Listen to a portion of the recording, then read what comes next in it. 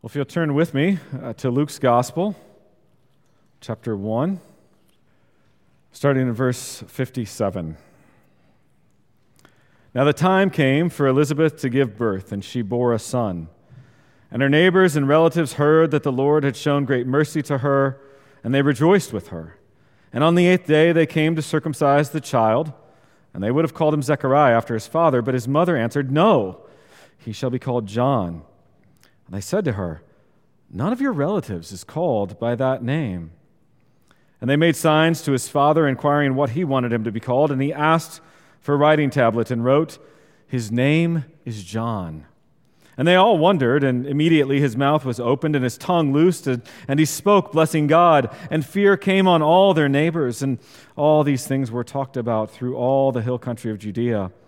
And all who heard them laid up in their hearts, saying, "What then will this child be? For the hand of the Lord was with him." And his father Zechariah was filled with the Holy Spirit and prophesied, saying, "Blessed be the Lord God of Israel, for he has visited and redeemed his people, and has raised up a horn of salvation for us in the house of his servant David, as he spoke by the mouth of his holy prophets from of old, that we should be saved from our enemies and from the hand of all who hate us, to show the mercy promised to our fathers and to remember his holy covenant, the oath that he swore to our father Abraham to grant us that we, being delivered from the hand of our enemies, might serve him without fear, in holiness and righteousness before him all our days. And you, child, will be called the prophet of the Most High, for you will go before the Lord to prepare his ways, to give knowledge of salvation to his people in the forgiveness of their sins, because of the tender mercy of our God, whereby the sunrise shall visit us from on high, to give light to those who sit in darkness and in the shadow of death, to guide our feet into the way of peace.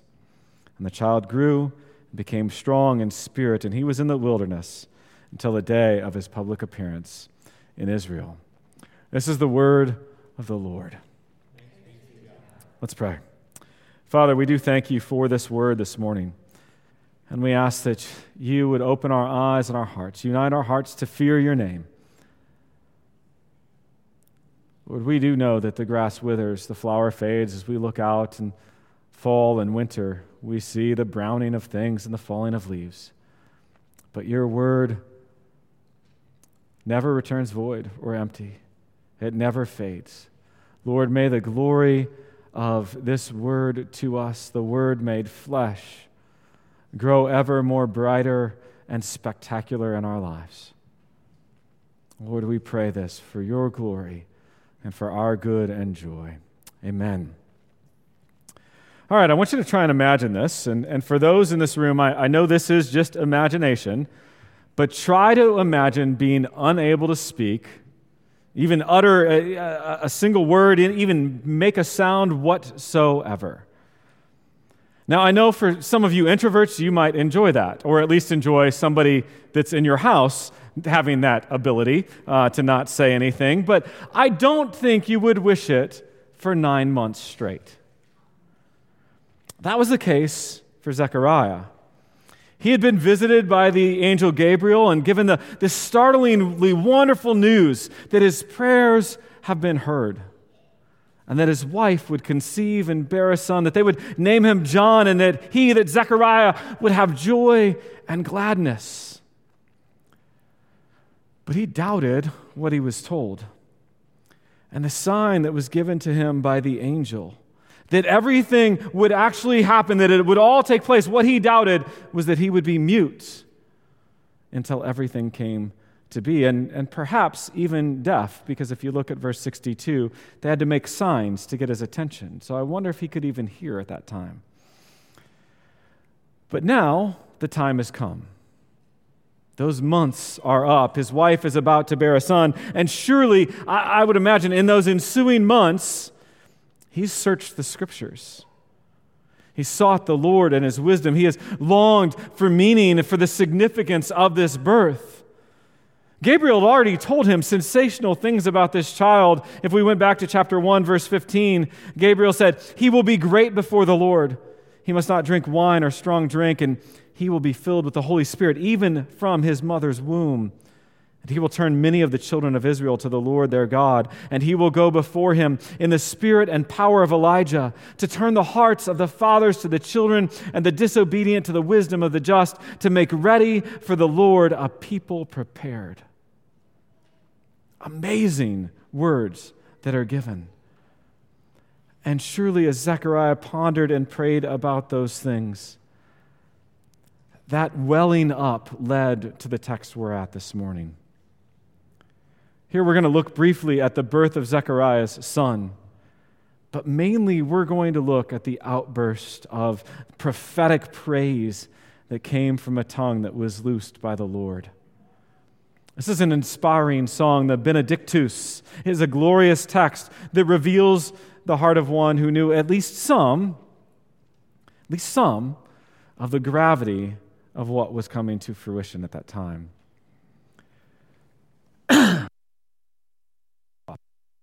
All right, look then at verse 57. Now the time came for Elizabeth to give birth, and she bore a son. Now, as the things anticipated came to pass, the town, the relatives and neighbors, they're all rejoicing over the mercy of God shown to Elizabeth. In verse 58, it says that the Lord had shown great mercy to her. This is the Lord, you could write it as the Lord magnifying his mercy, or the Lord making great his mercy towards her. And Elizabeth is really seeing, a smidgen of the mercy of the merciful God, and yet it is great. It is magnificent mercy. And the people are witnesses of that mercy. It's a stunning scene. This older couple, this formerly barren woman, is now holding her son. And then came the 8th day, the day of circumcision, and the day when the child would be named. Now, the people rightly at this point in time, according to tradition, figured he's going to be called Zechariah. Keep the family name. But Elizabeth is adamant. Verse 60, no, he shall be called John. And there's shockwaves.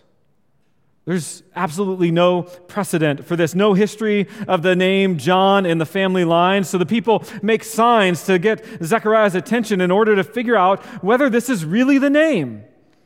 And after acquiring a writing tablet, he writes down very succinctly, his name is John.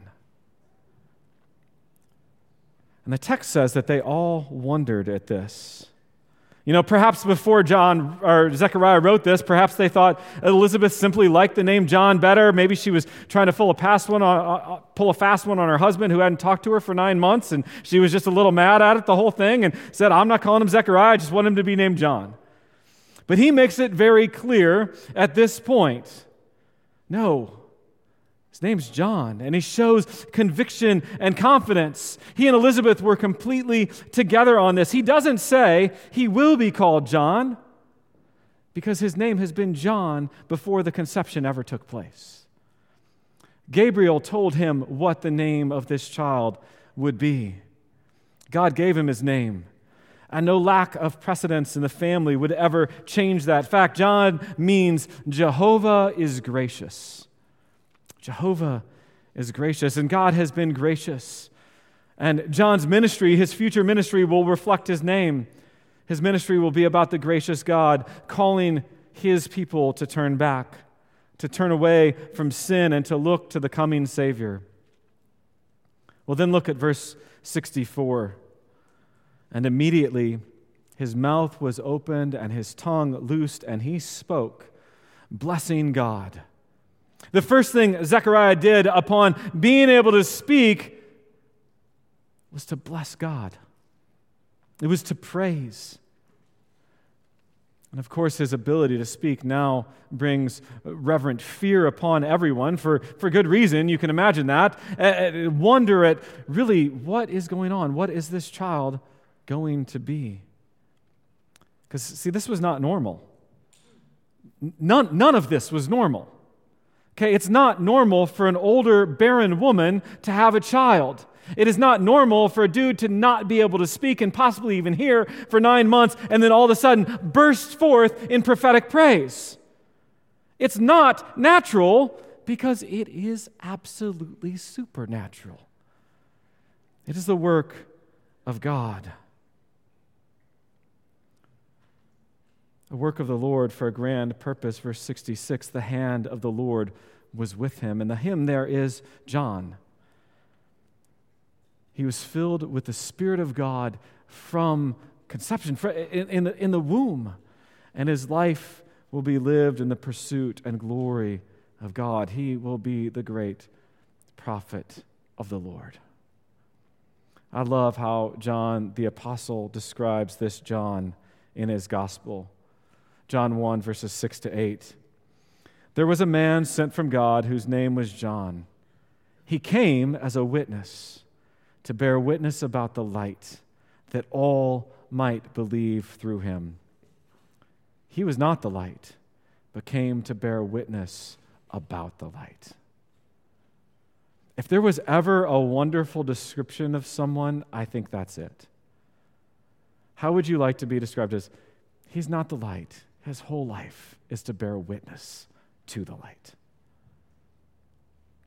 What an aspiration for us is to be those who bear witness of the light. John was a massively integral player in God's redemptive plan. But it was God's plan, and this is all, at this point, it's just too much for Zechariah to handle. I mean, the guy has not been able to speak for 9 months. It's overwhelming, and he cannot contain his praise, and so he bursts forth into absolute prophetic song. And as we look at this song, it's broken down into 2 distinct sections. There's really only 2 sentences in the original Greek, verses 68 to 75 and 76 to 79. And the first is about the fulfillment, about the child yet to be born. And the second section is about John. It's about the forerunner to that fulfillment, the one who will prepare the way of the Lord. So look at verse 68. Blessed be the Lord God of Israel. There it is, right? Praise, it's blessing, it's thanksgiving. God is worthy of our thanks and of our blessing. And this reflects Scripture, surely what he has been in for 9 months. The ends of books 1, 2, and 4 of the Psalter, they all end with, blessed be the Lord, the God of Israel, as they recount God's work amongst his people. You see, when we recall what the Lord has done, the natural response is praise. It's thanksgiving. It's blessing God. And then it continues, for he has visited and redeemed his people. Now, visited his people. That term carries the idea of coming to someone to help, to look after, to oversee on their behalf. It's not the idea of saying, oh, I visited the zoo this weekend, or I visited the museum. Not that you just went to see or something along those lines, but it's more along the lines of visiting to help, to actually work for someone. I remember when my grandfather was in a nursing home. Our visits were not strictly to see him. I mean, that was the main purpose, but we went to visit him to be an advocate, to make sure he was cared for, to make sure maybe the orderlies weren't stealing from him or things along those lines. We went to work for him. It was an active visit. It was not passive. We didn't just go to see him. We went to see him, to visit, to work for him. So when the people of God thought about the visit of God, they knew that it was not just a passive, he's coming, hey, how's it going? All right, see ya. It's actually coming to work for them. They looked forward to that because when the visits were of blessing, it meant good for them. Exodus chapter 4, verse 31, and the people believed, and when they heard that the Lord had visited the people of Israel and that he had seen their affliction, they bowed their heads and worshiped. Moses had come back from being in Midian, and he tells of God calling him to free the people, and they go, yes, the Lord has visited. The Lord has worked. Because that visitation led to the entire Exodus, the freedom of God's people from bondage in Egypt, from the oppression of their enemies. So this is the line of visit that Zechariah is speaking of. It is a visit to work redemption. He visited and redeemed. He visited and accomplished redemption for them. It's the fulfillment of a promise. Psalm 111:9, He sent redemption to His people, for He has commanded His covenant forever. Holy and awesome is His name. He sent redemption because that's what His covenant was. The covenant with Abraham, as He made it, and He walked through on behalf of both parties and said, if either one of us break this, let the punishment be upon me. And that's what's about to happen through this child yet to be born. Folks, it's a complete redemption. It's a complete redemption. It affects all of life. At the root of redemption, the word redemption means to experience a liberation from oppression, from an oppressive situation. And the most significant aspect of that word is eternal in nature. It deals with our sin, with our rebellion against the Lord. Hebrews 9:12, He entered once for all into the holy places, not by means of the blood of goats and calves, but by means of His own blood, thus securing an eternal redemption. He has visited and redeemed His people. See, this work was what the Old Testament visitations of the Lord to work redemption foreshadowed. The plague of the firstborn, where the angel of the Lord passed over the houses covered by the blood of the Lamb. That's a foreshadowing of the blood of the Lamb of God who takes away the sin of the world. And it all takes on a more brilliant beauty when you see how everything is tied together in God's covenant purposes. The Scriptures come alive more and more. Yet, folks, there's still much more to this song. He writes that the Lord God has raised up a horn of salvation for us in the house of His servant David. Horn of salvation, we don't use that phrase. We don't use the phrase, He's raised up a horn. Horn means power. It's a symbol of power. Psalm 18, verses 1-3. I love you, O Lord, my strength. The Lord is my rock and my fortress and my deliverer, my God, my rock, in whom I take refuge, my shield and the horn of my salvation, my stronghold. I call upon the Lord who is worthy to be praised, and I am saved from my enemies. You hear that language of strength throughout that psalm. Horn is the power of God, and it is the power of God specifically applied and done towards salvation. And it's a horn of salvation in the line of David. And here again, you see the fulfillment of the covenant promise made specifically to David, this aspect of the covenant of grace. And as we continue, this is spoken, he says, by the mouth of His holy prophets from of old. Folks, this was not new. This was not new. Zechariah found this throughout the Scriptures, throughout the Hebrew Scriptures. What we would call the Old Testament is the picture of the coming of Christ. And when you think about the prophets, the environment to which the prophets wrote, so often they spoke of people of God experiencing oppression from enemies. They were burdened, they were beat down. So you read verse 71, that we should be saved from our enemies and from the hand of all who hate us. The people under the hand of a foreign government, mighty foes, but he says, but the horn of salvation is stronger. It is greater because it's the horn of the Lord. It's the Messiah. It's this baby yet to be born to a virgin from Nazareth. But folks, God did not merely fulfill this to save us from our enemies, but, verse 72, to show the mercy promised to our fathers and to remember His holy covenant, the oath that He swore to our father Abraham, to grant us that we, being delivered from the hand of our enemies, might serve Him without fear in holiness and righteousness before Him all our days. Folks, here again we see the mercy of God. To show the mercy promised to our fathers. Listen, if you get one thing today, God loves to show mercy.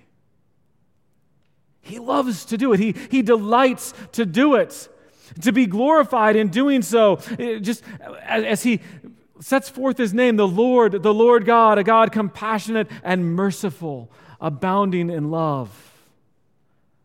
All right, Isaiah 30, verse 18, listen to this. Therefore the Lord waits to be gracious to you, and therefore he exalts himself to show mercy to you. God exalts himself to show mercy to you. The NAS says, he waits on high to have compassion on you. God delights to be merciful. Do you believe that? I know sometimes it's hard because those who are parents, we don't always delight to be merciful. We want justice. We want our kids to do what's right. But the Lord delights to be merciful. Does he want justice? Yes. And that justice is meted out in his Son so that he can be merciful to us, that he can be just and the justifier of those who have faith in Christ Jesus. The Lord shows his mercy toward us so that we can serve him, so that we can worship him without fear, in holiness and righteousness, freed from the guilt and the weight of our sin. See, he does all that is needed for us to be able to worship him through the horn of salvation, through this child in the line of David. He has given us all that we need for life and for godliness. And how we need to know to get to know him deeply enough to trust upon and to rely upon him in all of life, knowing that he delights in this. We need to take to heart more and more these words from Romans 8. Starting in verse 31. What then shall we say to these things? If God is for us, who can be against us? He who did not spare his own Son, but delivered him up for us all, how will he not also with him graciously give us all things? Who shall bring any charge against God's elect? It is God who justifies. Who is to condemn? Christ Jesus is the one who died, more than that, who was raised, who is at the right hand of God, who indeed is interceding for us. Who shall separate us from the love of Christ? Shall tribulation or distress or persecution or famine or nakedness or danger or sword?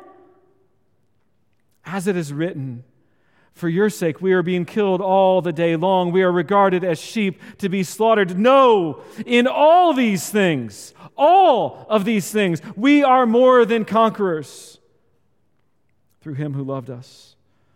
For I am sure that neither death nor life, nor angels, nor rulers, nor things present, nor things to come, nor powers, nor height, nor depth, nor anything else in all creation will be able to separate us from the love of God in Christ Jesus our Lord. Do you believe that? Folks, that's what the Lord who delights to show mercy has for us. He loves his children. He delights in us.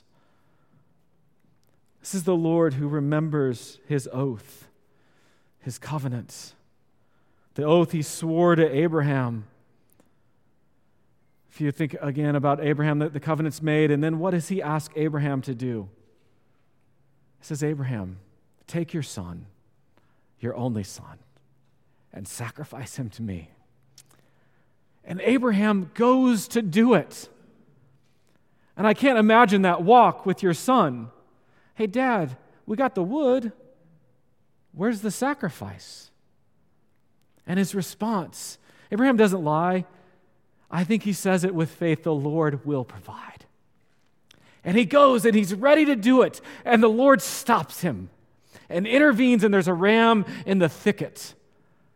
The Lord provided, and God says In Genesis 22, by myself I have sworn, declares the Lord, because you have done this, and you have not withheld your son, your only son, I will surely bless you, and I will surely multiply your offspring as the stars of heaven and as the sand that is on the seashore. And your offspring shall possess the gate of his enemies, and in your offspring shall all the nations of the earth be blessed because you have obeyed my voice. Folks, Abraham did not withhold his son, his only son, but the Lord intervened. But this child to be born that Zechariah prophesies about, the Lord would not withhold him. And he would not intervene. He would pour out his wrath upon his own son so that we could have life. He would be the sacrifice for his people. And Zechariah is reminding us of this promise and the nature of the God who makes and keeps those promises. And if you went back to the very beginning of Luke's gospel, he says that he writes to this Theophilus so that he would have certainty of all the things written, of all the things taught about God and about sin and salvation, about the covenant promises. We're to have certainty in this. The author of Hebrews also wanted his readers to be sure, to see that the Messiah, that Jesus Christ, is supreme over all things and that we can have a sure hope. If you turn to Hebrews 6, verses 13 to 20, we see the author speak of this oath of the covenant and why it's so important. Verse 13, for when God made a promise to Abraham, since he had no one greater by whom to swear, he swore by himself, saying, surely I will bless you and multiply you. And thus Abraham, having patiently waited, obtained the promise. For people swear by something greater than themselves, and in all their disputes an oath is final for confirmation. So when God desired to show more convincingly to the heirs of the promise the unchangeable character of his purpose, he guaranteed it with an oath, so that by two unchangeable things, that being God and his promise and oath, in which it is impossible for God to lie, we who have fled for refuge might have strong encouragement to hold fast to the hope set before us. And we have this as a sure and steadfast anchor of the soul, a hope that enters into the place behind the curtain where Jesus has gone as a forerunner on our behalf. Folks, why is all this so important? Because this is where our hope is built. His oath, his covenant, his blood support me in the whelming flood. When all around my soul gives way, he then is all my hope and stay. On Christ, the solid rock I stand. All other ground is sinking sand. Folks, the promise of God, and really more truly, it's the God who makes that promise. He's our hope, our rock, our joy, our peace, our refuge. Because the world around us and our world is often painful and oppressive and difficult and strained and uncertain. We're thankfully, I think, coming out of uncertainty, but maybe going back into it, who knows? We've been living in this limbo of a pandemic-ish thing for 2 years almost. That's uncertain. But then there's the pain of a lost job, of a family member who maybe is really struggling with life, of lost hopes and dreams, of sickness, of just strife and relationships, stress, anxiety that we all feel. But we have strong encouragement to hold on to the God of hope, the God who delights to show mercy to his children. That's the fulfillment. And then Zechariah turns to the forerunner, his baby boy. Verse 76, and you, child, will be called the prophet of the Most High, for you will go before the Lord to prepare his ways, to give knowledge of salvation to his people in the forgiveness of their sins. Here's John's role, to prepare the people for the coming of the Lord. He is to give knowledge of salvation, to show them that salvation comes through faith and repentance. It comes through the forgiveness of sins. It does not come through our works of the law. And then we come across one of the most beautiful phrases in all of Scripture, verse 78. Because of the tender mercy of our God. The tender mercy of our God. Because really, the phrase is the bowels of his mercy. It's welling up. He can feel it. He feels merciful towards us. In 1 John 3:17 we read, "But if anyone has the world's goods and sees his brother in need, yet closes his heart against him, how does God's love abide in him?" The word heart there, closes his heart, is the same word that's translated as tender. This heart of mercy, this heart of compassion, it's bursting towards us. God's heart, folks, is one of mercy and compassion. So because of that tender mercy of our God, it's God's unfailing mercy, God's steadfast love. Wish that you all would memorize these words, at least know where they are, from Lamentations chapter 3. God's steadfast love, starting in verse 21. "But this I call to mind, and therefore I have hope. The steadfast love of the Lord never ceases. His mercies never come to an end. They are new every morning. Great is your faithfulness. The Lord is my portion, says my soul. Therefore, I will hope in him." Folks, this all is the visit of the sunrise from on high. The mercy, the steadfast love of God gives light to those in darkness that we feel on so many levels. In particular, the darkness of our hearts in sin, but also the darkness of life, the pain, the difficulty, even the despondency that some of us feel. The light guides our feet into the way of peace. Surely Zechariah read Isaiah 9, verse 2. "The people who walked in darkness have seen a great light. Those who dwelt in a land of deep darkness, on them has light shone." Or Malachi chapter 4, verse 2. "But for you who fear my name, the Son of Righteousness shall rise with healing in its wings." It's not just the forgiveness of our sins, but healing and life and light in the darkness. The light of Christ brings peace that is both objective and subjective. Objective, yes, in that our sins are dealt with. We are reconciled to God. We are adopted as children, as sons into the family of God, and subjectively we experience it.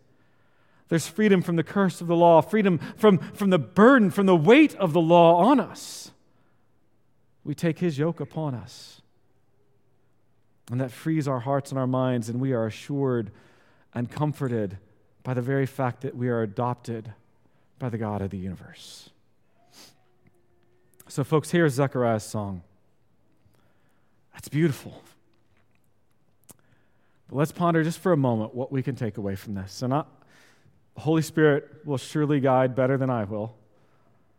Here's when I think about this song, I think about the faithfulness of God. The covenant of God. God has never failed to keep his covenant. He continually remembers. He cannot forget it.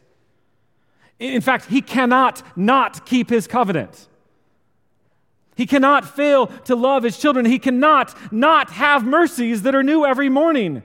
He cannot fail in steadfast love. He absolutely delights to show his children mercy and steadfast love. And the difference that should make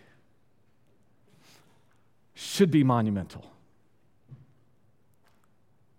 We should, here I raise my Ebenezer. I'm going to mark the spot, and I'm going to remember that for the rest of my days. But doggone it, I know it's hard. Because we leave here and life hits again. This is an oasis in the storm, in the desert. But we have to continue to seek to remember. We are so distracted and so pulled away from this truth in our lives. But let us be people who resist that pull and dive deep into who God is, into his everlasting love and his steadfast love and his delighting to show mercy. Let us be people who encourage one another in that so that we can serve him without fear in holiness and righteousness all our days.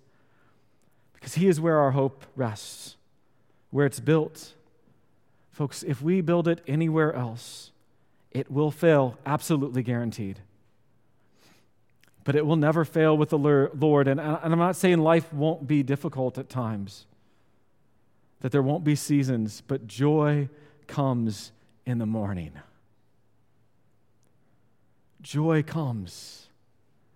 And the birth of Christ, the life of Christ, the death of Christ, the resurrection of Christ, the ascension of Christ, his being seated at the right hand of the Father, interceding for his children, absolutely guarantees that we will be with him for eternity. And that our life, even here and now, can be one that delights in the mercy of God. Let us know his tender mercy on the hope which never fails. Let's pray. Father, thank you for this word. Lord, be at work in our hearts and our minds. Grow us in you. May your tender mercy not just impact us now as we're together, but live on day in and day out, moment by moment. How faithful of a God you are. It's hard to fathom because we know how unfaithful we are. Grow our vision of you, our trust in you, our rest in you, our hope in you. We pray in Christ's name. Amen.